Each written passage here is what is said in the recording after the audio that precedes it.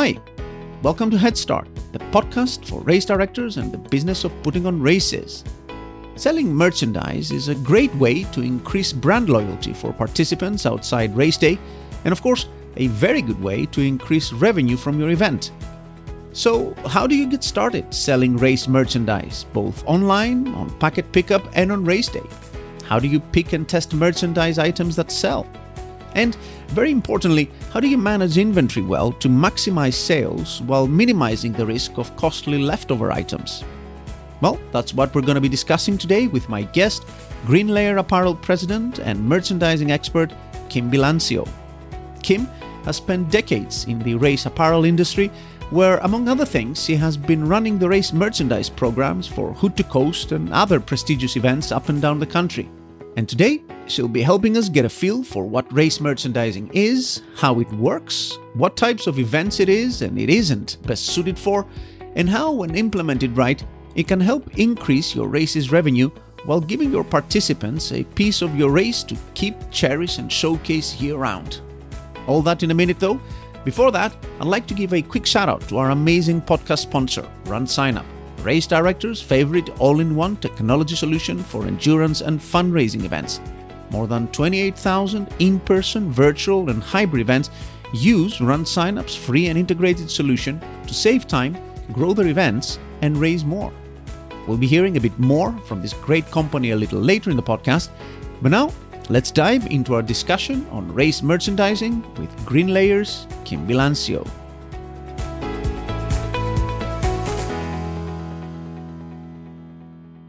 Kim, welcome to the podcast. Thanks for having me. Well, thanks a lot for taking the time to come on. How are things in Portland?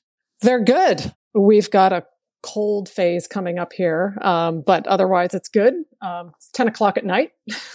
Indeed. Yeah, we're doing this really weird thing because of the time zone difference where you're 10 p.m. your time and it's 8 a.m. my time. So it's pretty weird for the both of us. One of us is really tired and one of us is sort of like trying to get up, which is going to be interesting. Yeah, I'm not sure if I should be drinking coffee or having a beer. Yeah, indeed. I would advise neither because you're going to be sort of going to bed really shortly. We should clarify, you're in Portland, the Oregon type, right? There's another Portland you guys have, pretty big one. Is it Maine or someplace? Yeah, so there's Portland, Oregon, and Portland, Maine. Ironically, I was born in Portland, Maine. I don't talk like a Mainer, but that is where I was born. But I currently live in Portland, Oregon. Was that intentional? You only live in cities named Portland?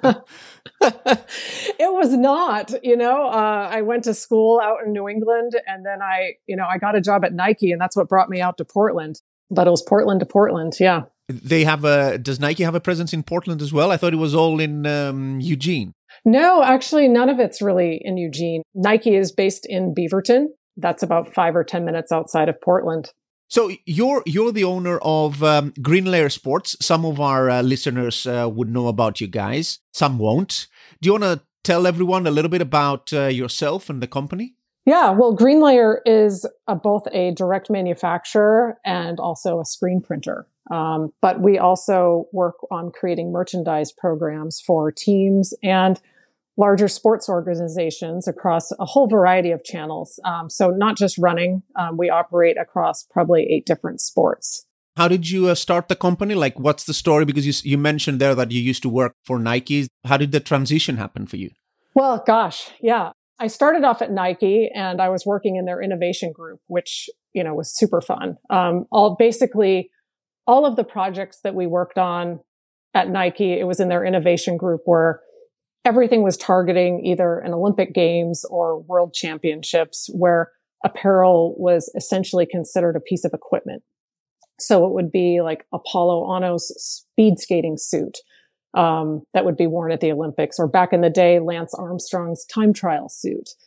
Fun projects like that. And then I moved after that into product management and merchandise management at Adidas. And there, essentially what you do is you create product assortments, and from a sketch, you're essentially taking things through the product creation process into go-to-market where you're selling it into, let's say, a Nordstrom or a collegiate property. And in my case, I was working on team sports. So I was working on probably 8 different team divisions where that would get sold into, let's say like a UCLA or collegiate property. So, I had been kind of tinkering around and thought, hey, it would be interesting to get into doing something with events because I was an athlete myself. I swam competitively all through age 10 through college, through Division I, school at UConn. And then after that, I got into triathlons and doing Ironmans. So I was very familiar with events from the athlete perspective. And I also thought because of that, there was a lot of things that could be improved as well. Right. And currently with GreenLayer, you guys do apparel mostly, right? And as you mentioned, other kinds of like merchandising items, but mostly apparel. Is that right? It's primarily apparel, yeah. We do some things that round out apparel assortments if we're doing merchandise type items, depending on where the event might be. It could start to branch into things like towels or some, what I like to call more non-wearable type items, but not, I would say, a huge number of those. Can you share with our listeners like any kind of like high profile or interesting races you guys work with? Yeah, well, we do a lot of national championship events and across a few different sports right now. So we do that in tennis, soccer, swimming. We also do some larger volleyball events. We work with the second largest beach volleyball event in the world, which actually happens to be in Oregon. And then Hood to Coast Race Series, we also do all of their merchandise. We've done countless large marathons that have been in the 15 and 20,000 person size range. But we also do work with a lot of accounts where they may want to do the merchandise in-house, and we might consult with them on what product mix is going to work best for them.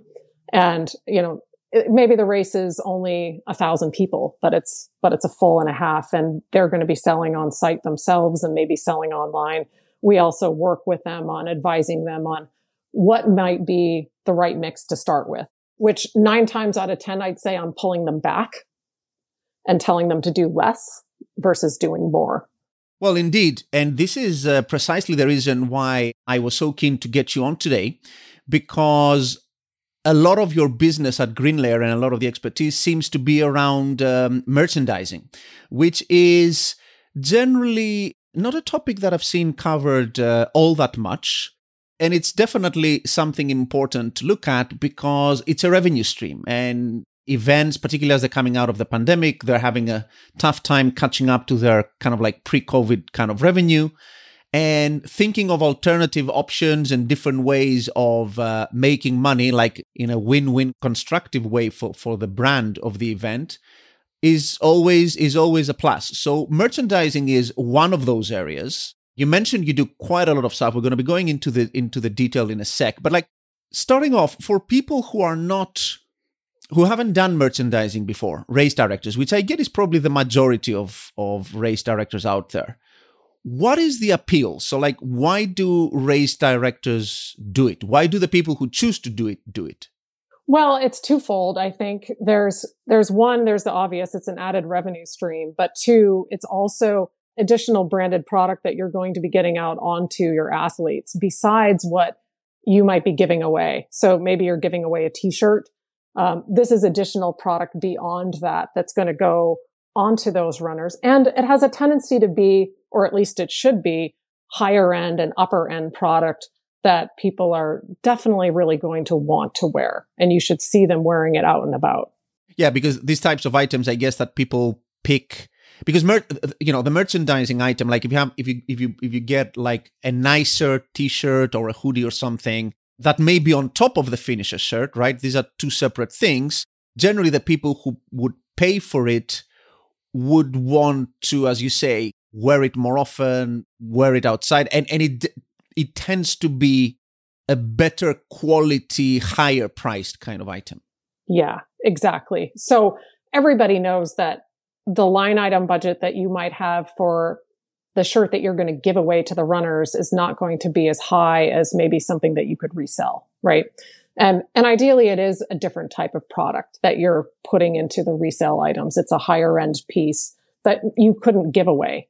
And that's the goal, right? And my understanding from just looking around at what races do is that races tend to sell merchandise through two different channels, right? One is on race day. You see those stalls that you see on, like, the finish line or the start line or around the race, where you can buy this additional merchandise. And the other thing I see is selling this stuff during the registration checkout. So during the registration flow, you have a button that you press that, you can add an extra item or something in your checkout, right? And then maybe some races also kind of like have a merchandise store on their website where they sell stuff kind of like year round. I'm guessing most of the action happens on race day, or am I mistaken? Or is there kind of like the checkout, the registration thing also quite a big part of this? Yeah, that's an interesting question. One would think that race day would have some of the highest sales, but it doesn't. The highest sales tends to be at packet pickup if you're doing on-site sales. People tend to shop the most during those packet pickup days. So if it's a 2-day expo, that's where you get the majority of your sales. You do get sales at the finish line, but it tends to not be as high. People tend to be focused on other things. They finished, they're finding their friends, their families. Sometimes they're headed over to the beer tent or whatever may be at the finish line. If you're positioned near the beer tent, sometimes that helps. But otherwise, it's usually not as high. Putting product in the registration path, I think it's often a no-brainer, and it's one of the easiest places to get started because, you can put something up, and if it didn't sell well, then you can turn it off 2 weeks before the race, and you can print up whatever was purchased, and you don't have you're not stuck with a lot of inventory, which is important when you're going to be taking on merchandising, because if you don't plan it right and you have a lot of extra inventory left over, inventory's money. So you don't want to have a lot of excess. The registration path, really today, at least in the running market specifically, really any of the major players have the function set up where you can add apparel items for sale. And it's really easy on the back end to use. And you can put inventory caps on there if you want to cap inventory. And it's a great place to test. And it's essentially an impulse buy because, if you're at the grocery store and you're walking to the cash wrap and you're going to go check out, they've got chocolates and all these little things that you can grab, and people grab them. And essentially, when you put that apparel in the registration path, it almost acts as an impulse buy, and it self-markets itself, where people already have their credit card out because they're registering. And if they see something they like, they tend to just add it to their cart.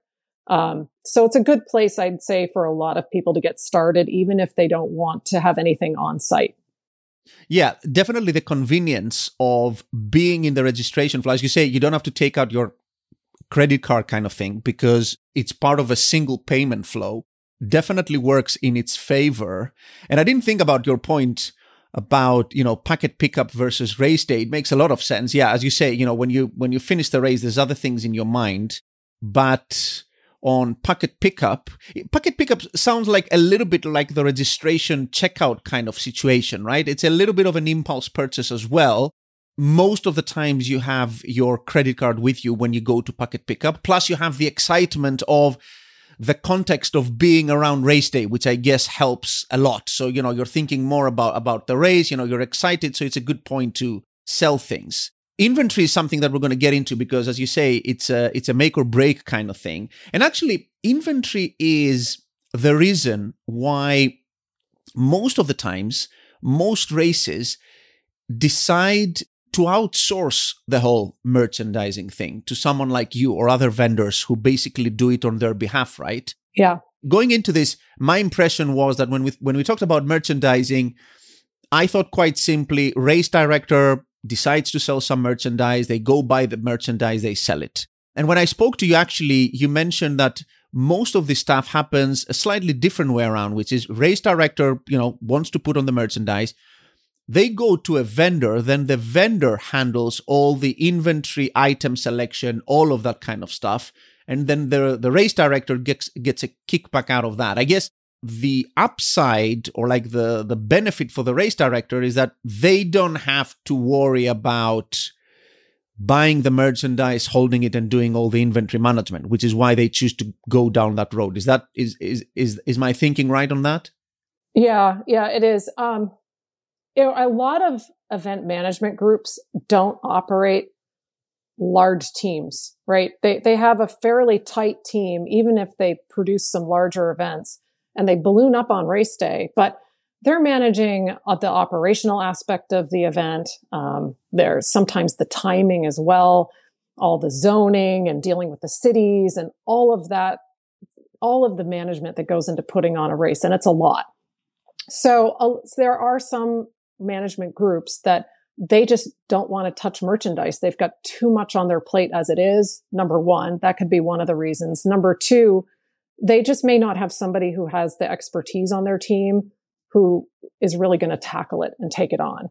Because if you are going to do it, you do have to do it right, where if it's not done right and you don't manage the inventory right, then it could become a bit of a money sink as well. So that's the important part. So if you bring on a merchandise vendor where they take on the inventory risk and then they give you a kickback, for the most part, it's turnkey.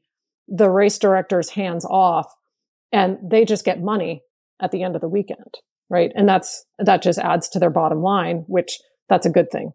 Well, yeah. I mean, actually, now that you mentioned, I never thought about it this way, but it sounds to me a little bit like the consideration race directors go through when they weigh up race photography in a way, right? I mean, in photography, you also have this model, either race director hires the photographer is just there to take the shots, and then the race director sells them and they take all of the risk of having paid the photographer and then having to recoup that cost from sales, or, which is closer to the model you were mentioning just a minute ago about vendors, because maybe that photographer or the vendor have the expertise, lots of people choose to basically get the photographer to come on site. The photographer picks the model of what they want to do, and then they kick back part of that revenue to the race director.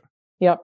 And then there are some races that they may manage it in-house, and it varies on the size of event who may do that. Sometimes, if we're going to manage an event, merchandising, they tend to be either a destination race. They can be a little bit smaller if it's a destination race, or it's a little bit larger race. But if you're a race that's kind of got a good regional following, but maybe you're 1,500 or 2,000 people, we may not go on site because it just might not make sense. The sales may not be high enough and we have a travel overhead to get there, but we may help them pick their products if they want to sell on site.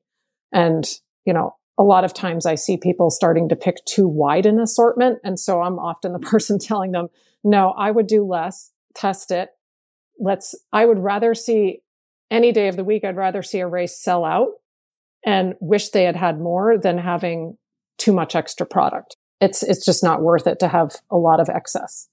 Well, yeah, definitely. Because I guess when you sell out, you can also, tell people, I mean, first of all, it creates a kind of like scarcity type effect. And then you can tell people, you can go on our website, or you can even take an order there and then and ship it later on, right? But to be left with inventory, it's quite tricky. I think it's difficult to grasp exactly how complex this thing is, because as you say, you need to pick the right inventory that sells, which, mostly lots of people don't necessarily have the expertise to be able to do that, then in the right quantities. And then, as you say, you have to walk that fine balance between selling enough and not being left holding the bag, so to speak, with being left with tons of inventory that you cannot sell, which is a real big problem.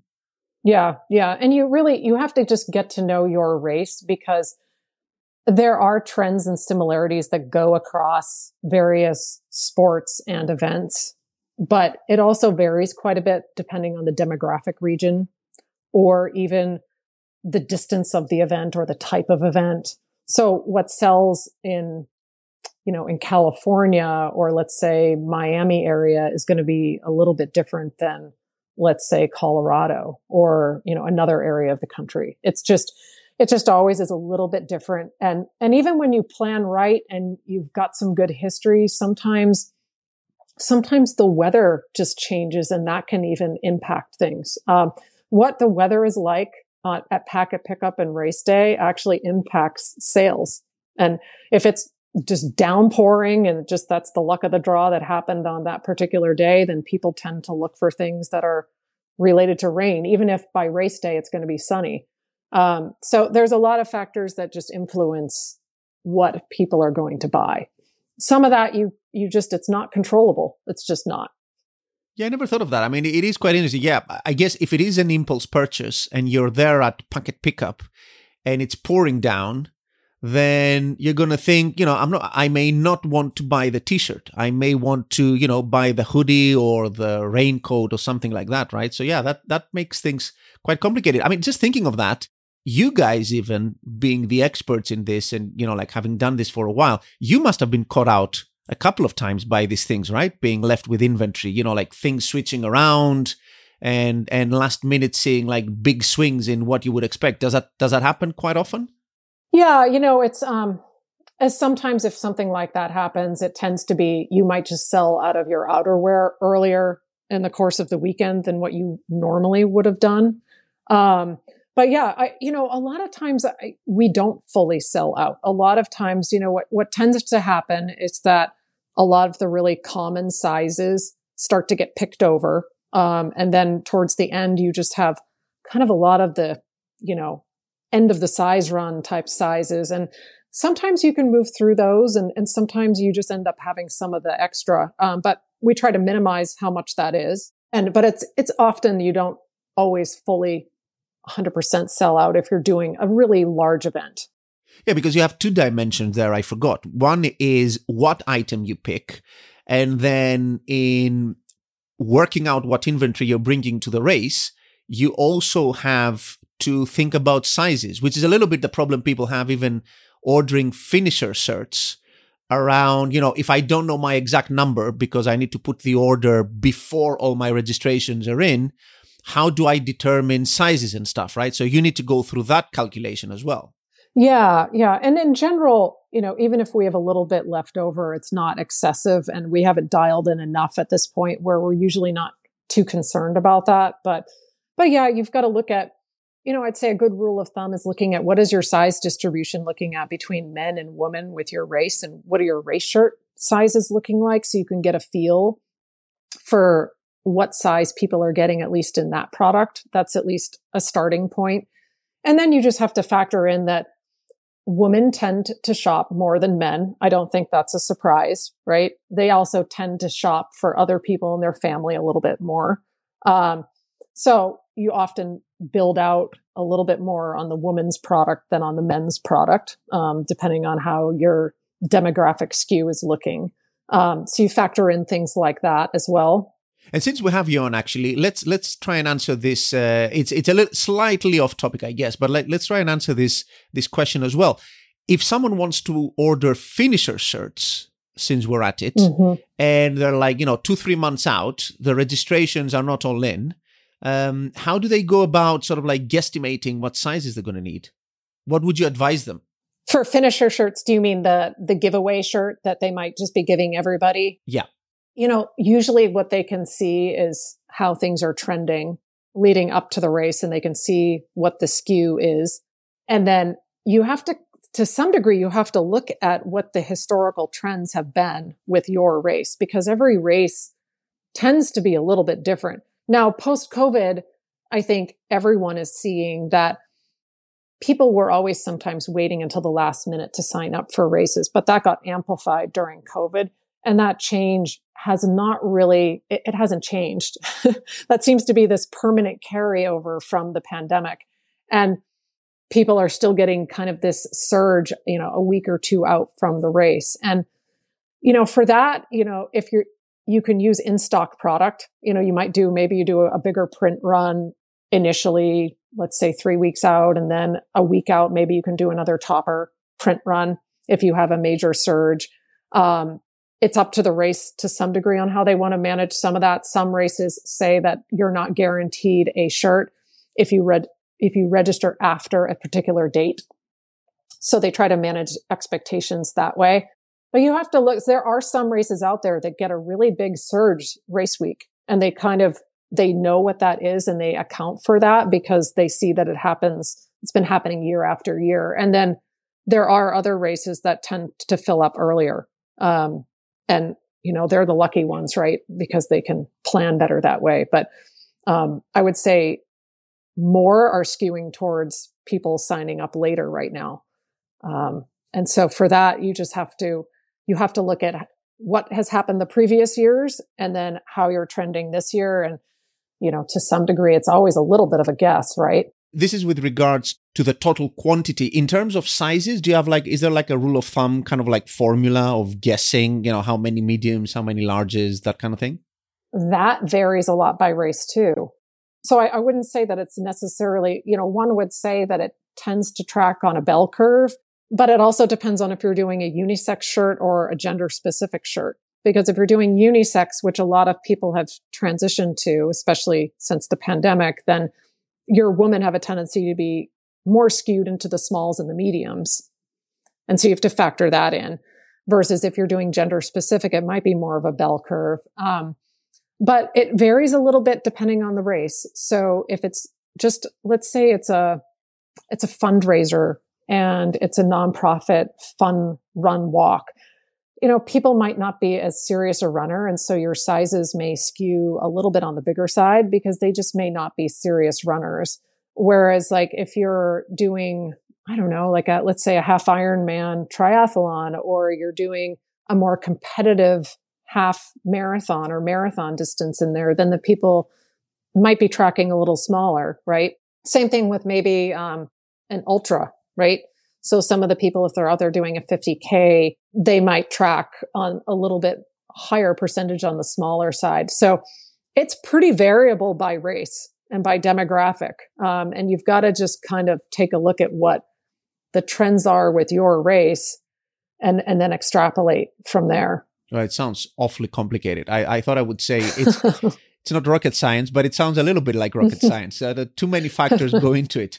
Let's get back to merchandising. Although I hope listeners would grant us that was an interesting bit to clear out, because I get this question quite a lot. We get it in the group around sizes and guesstimating. So hopefully that helped people there. Back to merchandising. In terms of the economics, let's hash things out a little bit. So race director goes to a vendor like you guys.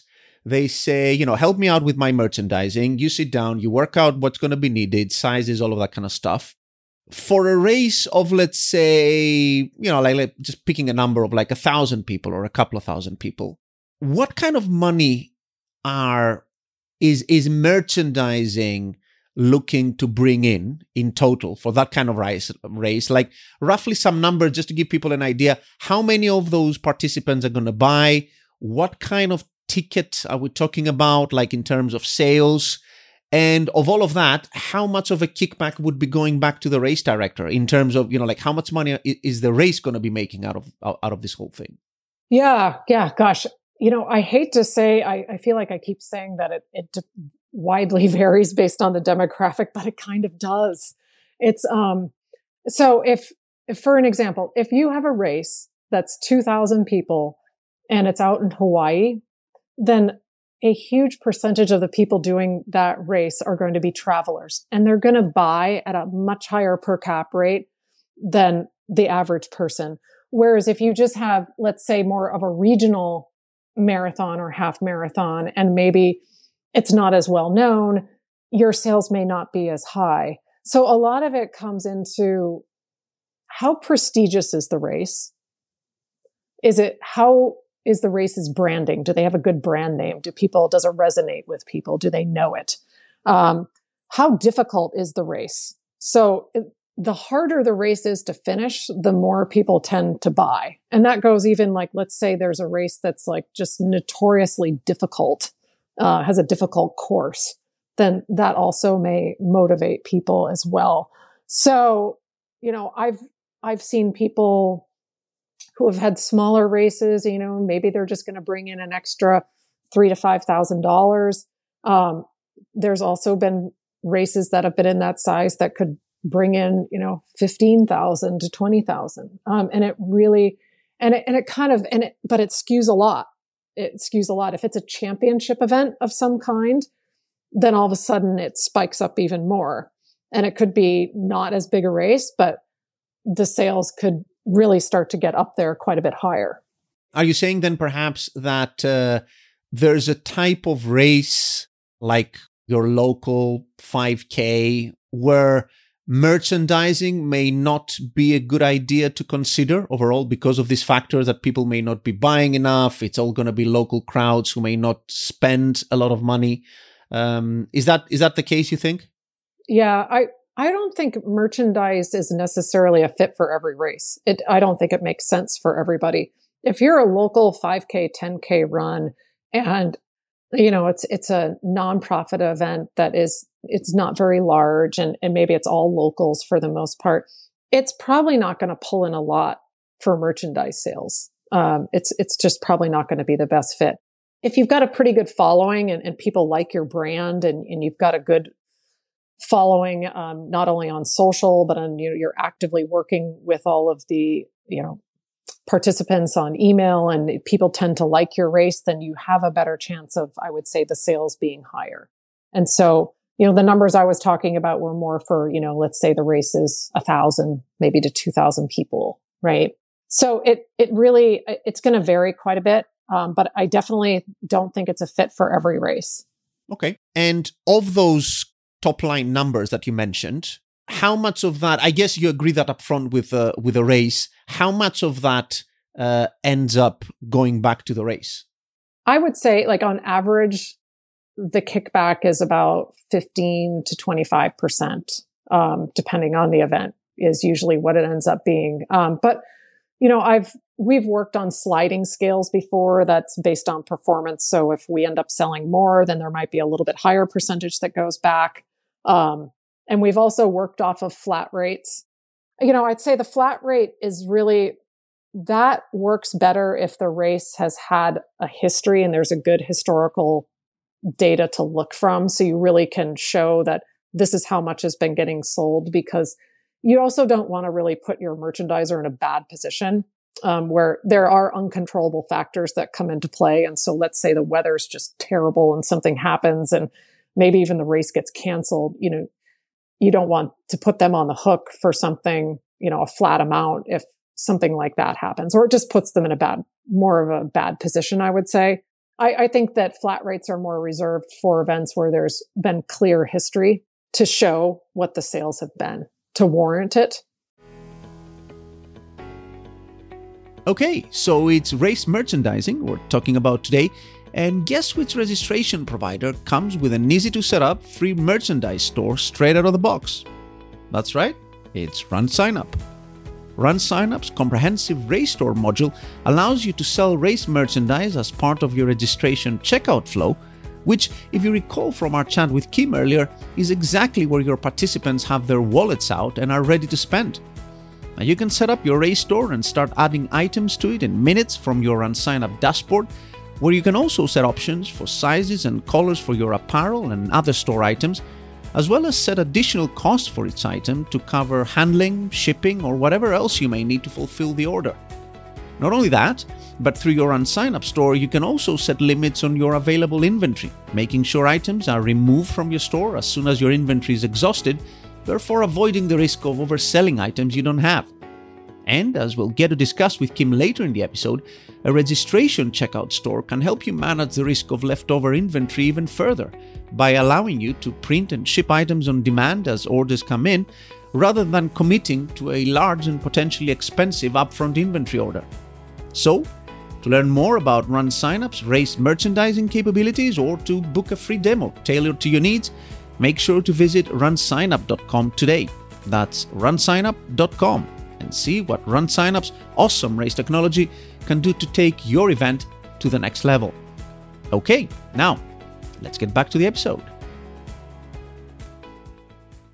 I want to move on a little bit to the actual operations on race day of how you would sell and the kind of items you're going to pick, right? And of course, you mentioned at the top of the podcast, which is quite interesting, that most of the sales would happen on packet pickup rather than race day. So when you show up on packet pickup, or when you advise people what to do races locally, if you can't show up or it doesn't make sense for you to show up, where or like how around packet pickup and the race are you advising people to set up sort of like the merchandising tent? Yeah, placement is important. The ideal placement is right after runners come in and get their packets. And ideally, there's a way to then funnel them, or at least have them walking then past that official merchandise area, whether that's something that the race is doing in-house or if they're using another vendor. Because that way they get the traffic flow, and ideally they hit that official merchandise and then maybe they flow into the rest of the expo. But what we find is that people tend, when they show up at the expo, they tend to be kind of on a mission to pick up their packet. They want to get that out of the way. So if you have the merchandise before that, then sometimes they're just a little bit distracted and they don't stop because they want to go get their packet. So the ideal placement is let them go get their packets, get settled, and then funnel them through. Right. Yeah. So they want to be in a kind of like relaxed mood. I did what I came here to do. I picked up my stuff, and now I can sort of, look around and maybe pick up an item or two. Yeah, exactly. Yeah. And it is making it easier now with everybody having Apple Pay, and, they can pay on their phone and all of that. That's helping a little bit, I would say, with race day sales, because not everyone carries money with them when they race, right? So that helps a little bit, but still, I would say the lion's share of sales tends to track more at packet pickup. And on race day itself, I've personally, when I show up in races, I've seen kind of like both models. I've seen tents setting up at the start line, tents at the finish line. I mean, sometimes the start and the finish line are the same place, but when there are different points, where would you set up? We typically like to go at the finish line because, again, when you're at the start line, people are more focused on getting ready for the event versus buying things. You might pick up the friends and family there, but they're also a little bit more focused on watching the people that they know. And at the finish line, that's when they tend to be more relaxed. So we try to be, again, typically they're going through the finish line area. Everyone's finish line is a little bit different, but they might be picking up a medal, and they might have some food sometimes is out there. And we just try to be fairly close to where just that next step past, maybe the awards, photos, and then food, and then maybe we're the next location. I guess the good thing these days is that because it's possible now to pay through your phone and your watch and all kinds of stuff, that barrier, at least to race day sales, is sort of like eroding a bit, in the sense that you don't have to also carry a wallet, which lots of people showing up for a race may not want to do, right? So you're there and you can pay with your phone, which makes everything easier, I guess. Yeah, you used to see before this, you might see some people with like the little fanny type waist packs, and sometimes they would just run with that and they'd keep a few credit cards in there, and sometimes their phone. It's usually not the serious runners who are carrying that, but the folks who are maybe middle of the pack and back, they might carry something like that because they're more in it for the experience anyway. They're not concerned about something weighing them down. But that's what they would carry. And now we're seeing less of that because people have they have things on their phone and everything else. So it does help. Yeah. Let's talk a little bit about what I feel is quite a crucial part of all this, which is picking up what products you want to be selling. I think at some point when we were discussing this, you mentioned, I took a note here, you mentioned everybody loves hoodies. So I guess hoodies is part of what you're selling. Is that the case?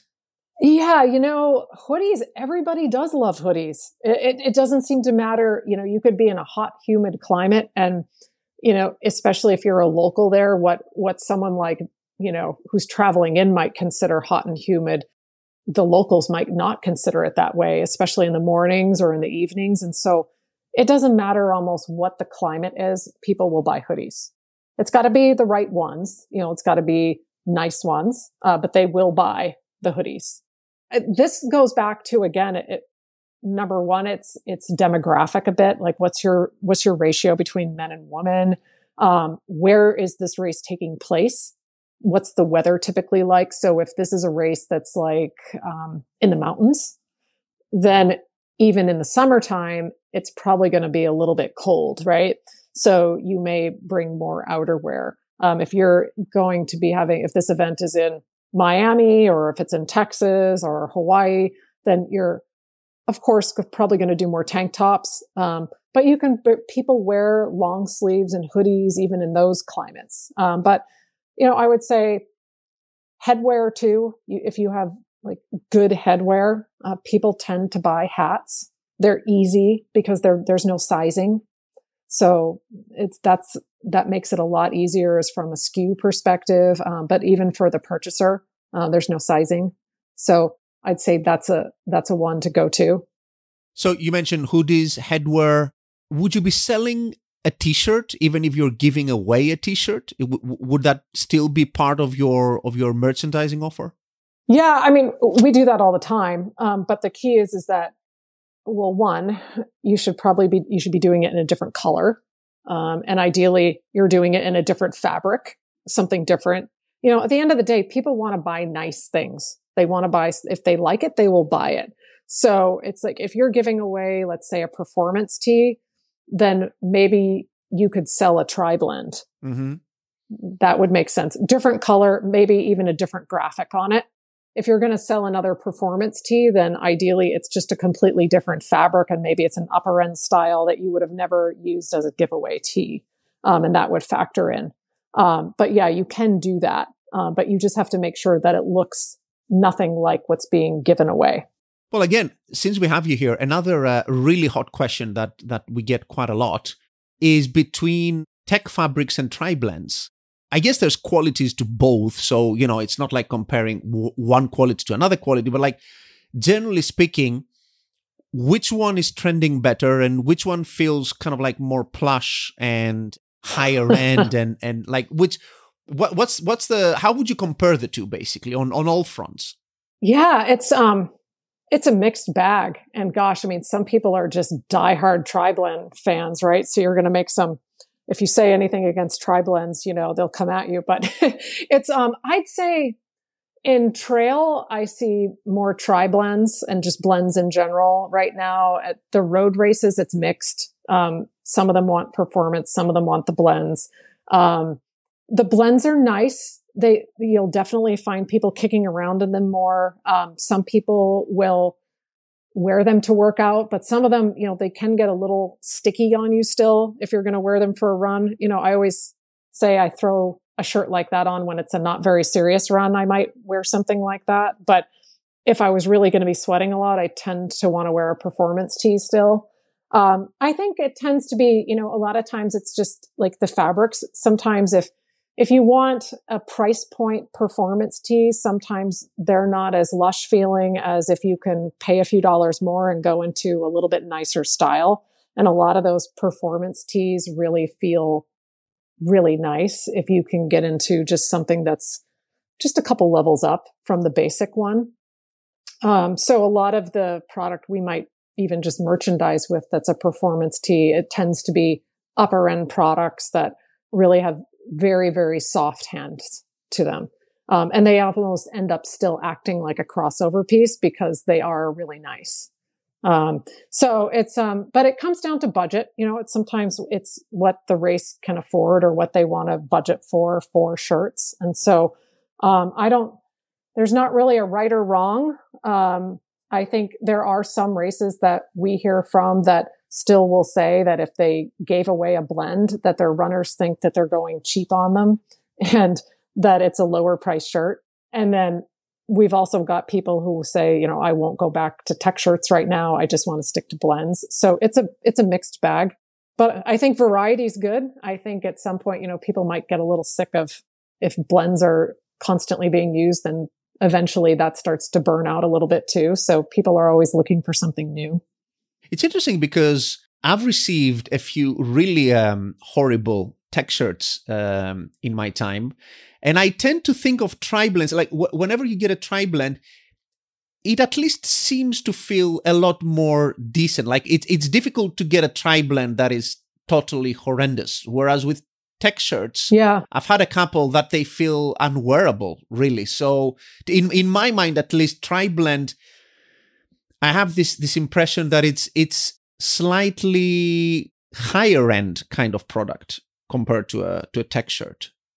Well, it's got the way the blend is. It's polyester with viscose of bamboo, right, and cotton, and so it tends to be really soft. And you're right. I tend to not feel a Tri-Blend in that combination feeling rough or not feeling very nice. Whereas there's a lot of different levels of polyester you can use, and depending on what people are trying to get at for a price point, there's definitely a range on how some of those feel. Some of them can feel really soft and feel really nice, and there are some that just feel terrible and they feel like a plastic bag, right? So it's that's the ones you want to avoid. Indeed. Well, you can't. You wear whatever you're given, but yes, I think as a race director, as a race director, you can definitely make that choice. Going back to items you would want to sell again. So we have the hoodies, shirts. You mentioned quite interestingly that, like weather-wise, location-wise, you may choose to sort of like lean towards more kind of like, long sleeve versus tank top, all of that stuff.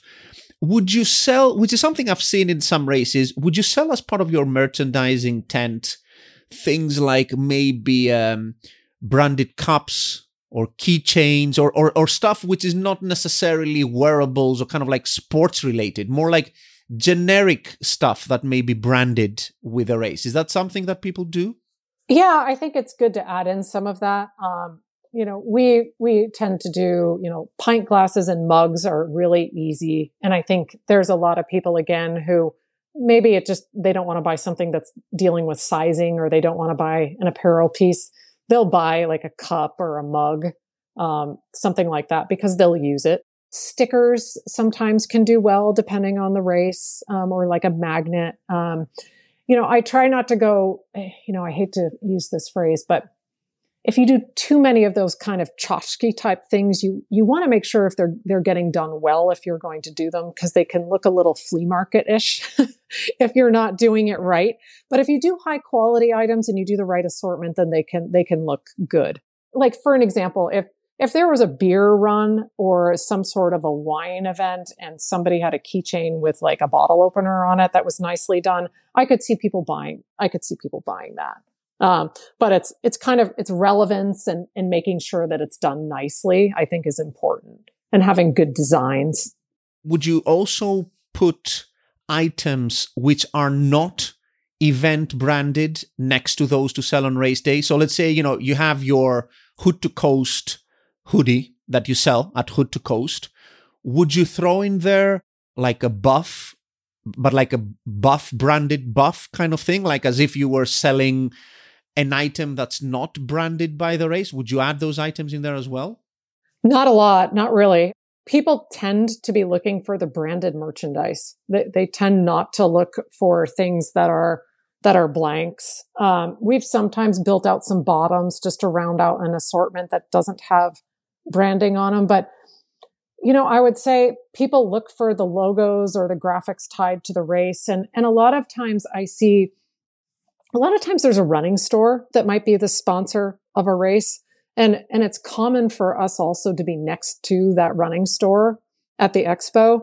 And a lot of times that running store is running a sale or something on maybe a particular brand, maybe it's Brooks or, could be anybody. And they're doing race day specials, and they tend to have a lot of that blank product. So, we tend to try to filter people over to them for those blank goods. And sometimes they might even have a graphic on a few shirts that are a similar theme to the race, but doesn't have the race logo on it. And I think that works well for them. And then we stick primarily to that branded merchandise, and then the retail store gets some of their traffic that way as well. By the way, now that you mention it, when you guys show up on race day, you sort of want to blend in with the rest of the event team kind of thing, right? So you're wearing probably the branded event clothing yourselves, and you're acting as if you are part of the race, right? You don't mention, say, we're Green Layer and we're selling this stuff. You try to blend in, I'm guessing. Yeah, we could, but typically with the relationships, we could do that. But we tend to act more as an extension of their team. And honestly, a lot of the people who come and shop in our areas, a lot of times they just assume that it's part of the race. They don't even know that it may be an external vendor who may be doing it. So yeah, we do try to blend in, and that usually works well doing that.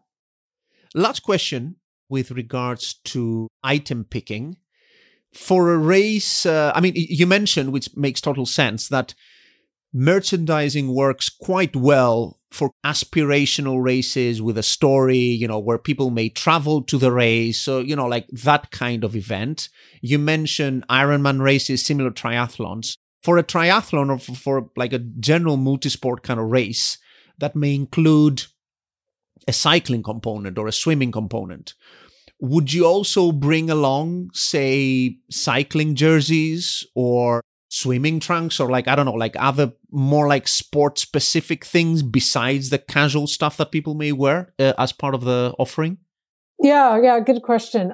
We do typically bring some items, yeah, and I don't think that's a bad idea. I think if it's a cycling event, I tend to see people buy more kits than when it's a triathlon, but I see them buying kits at both. I think that is a really good opportunity for people to test the item in the registration path when it's a kit, because the kits tend to run more expensive. And so if you overbuy on those, they're a little bit more of a bite on you. So I think getting a read on the pre-registration items and then maybe building out a little bit beyond that for your on-site is a good way to go. But I think it's important too to choose the right kit and the right brand if you're going to be doing that, because I think kits are people are a little bit more picky about what they may wear when it comes to, let's say, a cycling or a tri kit. And I know myself and a lot of folks that I know who do these sports are particular about that. We may have our top one or two brands that we only wear because it's tight fitting and you're in the saddle wearing it. It's, they're going to be a little more discriminating than if you're, just buying a hoodie. I almost equate it like a sports bra in a lot of ways. So for women are very picky about their sports bras. And it's almost kind of in that vein. So choosing the right brand is important. And then having, of course, the right design as well. Yeah. I think you're absolutely right. I mean, I mentioned earlier that I've picked up a couple of horrendous tech shirts in my time. And I've bought, particularly when I was starting out in cycling, some really cheap kind of like cycling kits, and boy, they are unbearable. I mean, if a cheap tech shirt is slightly unbearable to run in, these things that you're practically immersed in and you're cycling on, they can get impossible. So definitely go with some higher end products on that one. Yeah. I mean, the chafing and everything else. And it's just not, if it's not comfortable, then, I mean, people are just not going to wear it. Right. So that's important, I think, with the kits. You mentioned on cycling kits that, try it out on your registration checkout and see how items go, which I guess goes to say that you can use your checkout sales as a kind of bellwether for what to go for on race day. I want to wrap us up a little bit on this registration checkout flow, which we didn't mention all that much because we focused on race day. One good thing about it is that inventory management is a lot easier, right? You don't need to keep inventory for things you're selling through the checkout, right? Yeah, if you're using something that's in stock, yeah, so you could let sales go through and find out exactly how many people have purchased and then produce that exact number if that's what you want to do. If you were producing, let's say, something like a cycling kit or something that's sublimated, then you would have to at some point go into production, right? And it's a little bit longer lead time, probably more like 4 to 6 weeks on it. So you'd have to cut that off a little bit sooner. But yeah, it can give you a good read on the numbers. When you have, let's say, the registration checkout shop, you don't print on demand. My thought would be that you actually keep zero stock and you actually print on demand and you ship it directly from the printer. But I guess that would be too expensive. You don't do that? Well, we usually don't do a whole lot of print on demand. We usually print up at least some inventory to have on hand, and because we know what the trends are. So we do small batches typically. But you can do on demand. If you're talking like just in that registration path. There are printers and there are vendors who do on-demand printing. Sometimes they do direct-to-garment and other styles of printing, but you do typically have a lower margin when you're doing it. So you just have to weigh that out because they do typically charge you more for on-demand printing if you're doing one-offs. So you just have to evaluate if it makes sense to do that. Right. Yeah. So you're sort of swapping some of the inventory uncertainty against lower margins kind of thing. So, you're making less money, but you have less of a downside because, you don't have stock sitting around. In terms of the stuff you would sell through that channel, do you see when people purchase, say on registration versus packet pickup, them buying different kinds of stuff? Well, so I think what you sell in registration can be a good pulse for what people are gravitating to. You can also bring product that was getting sold in registration and sell that on site. And then you might build additional products around that. But I think it's fair to say if you have something that's just killing it in registration and people are just buying it, then it's safe to say that they're probably going to do the same thing on site because the percentage of people that actually buy in the registration path, even if you have good sales, is not extremely high. You're always going to pick more people up on site who are going to be looking to buy. So it's going to give you a good read on where things are trending. And in terms of how you deliver this stuff, what do people tend to do? Because I can see you can either ship that stuff after the person registers. So you just, ship it to their address, or, which sounds to me a little bit more convenient, you just deliver it to them on packet pickup. I guess you need to know who they are, put it in their bag kind of thing. Which of the two do people tend to go for? People do both. It depends on how they're set up and what they want to do. And we've done it both ways, even when we've managed it.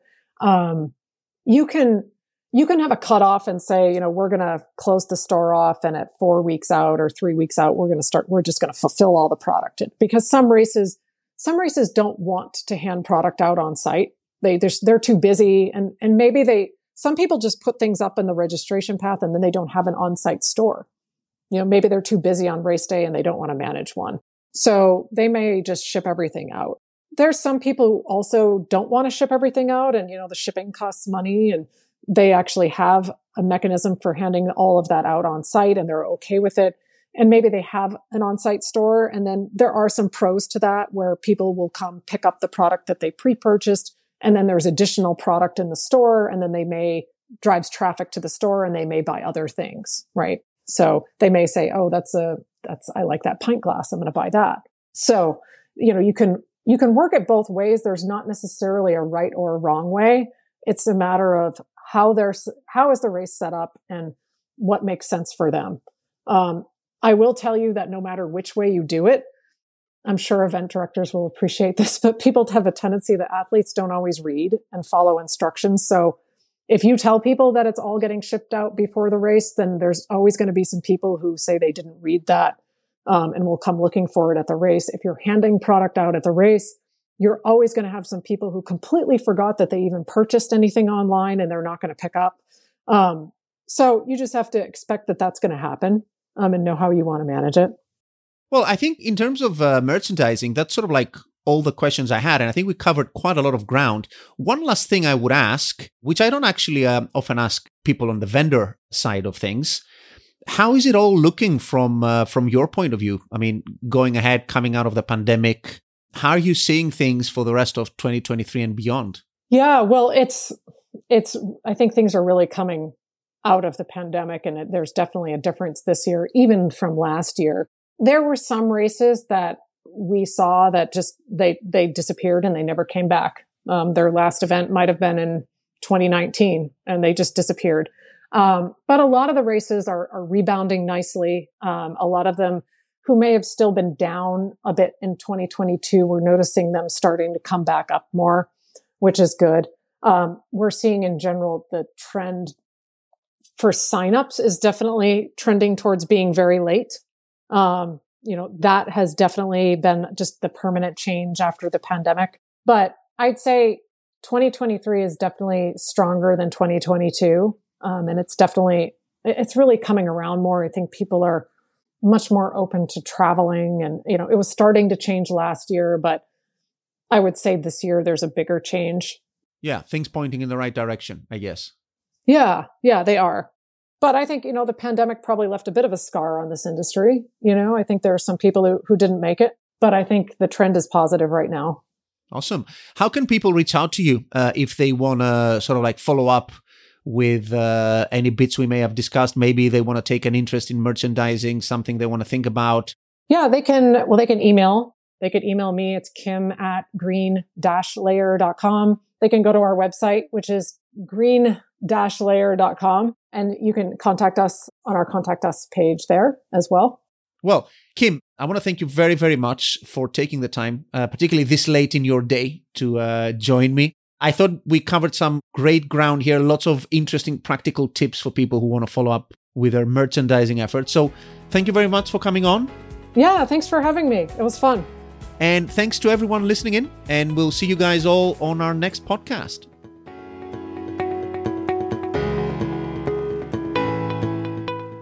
I hope you enjoyed today's episode on race merchandising with Green Layer's Kim Bilancio. You can find more resources on anything and everything related to race directing on our website, racedirectorshq.com. You can also share your thoughts about merchandising or anything else in our Facebook group, Race Directors Hub. Many thanks again to our awesome podcast sponsor, Run Sign Up, for sponsoring today's episode.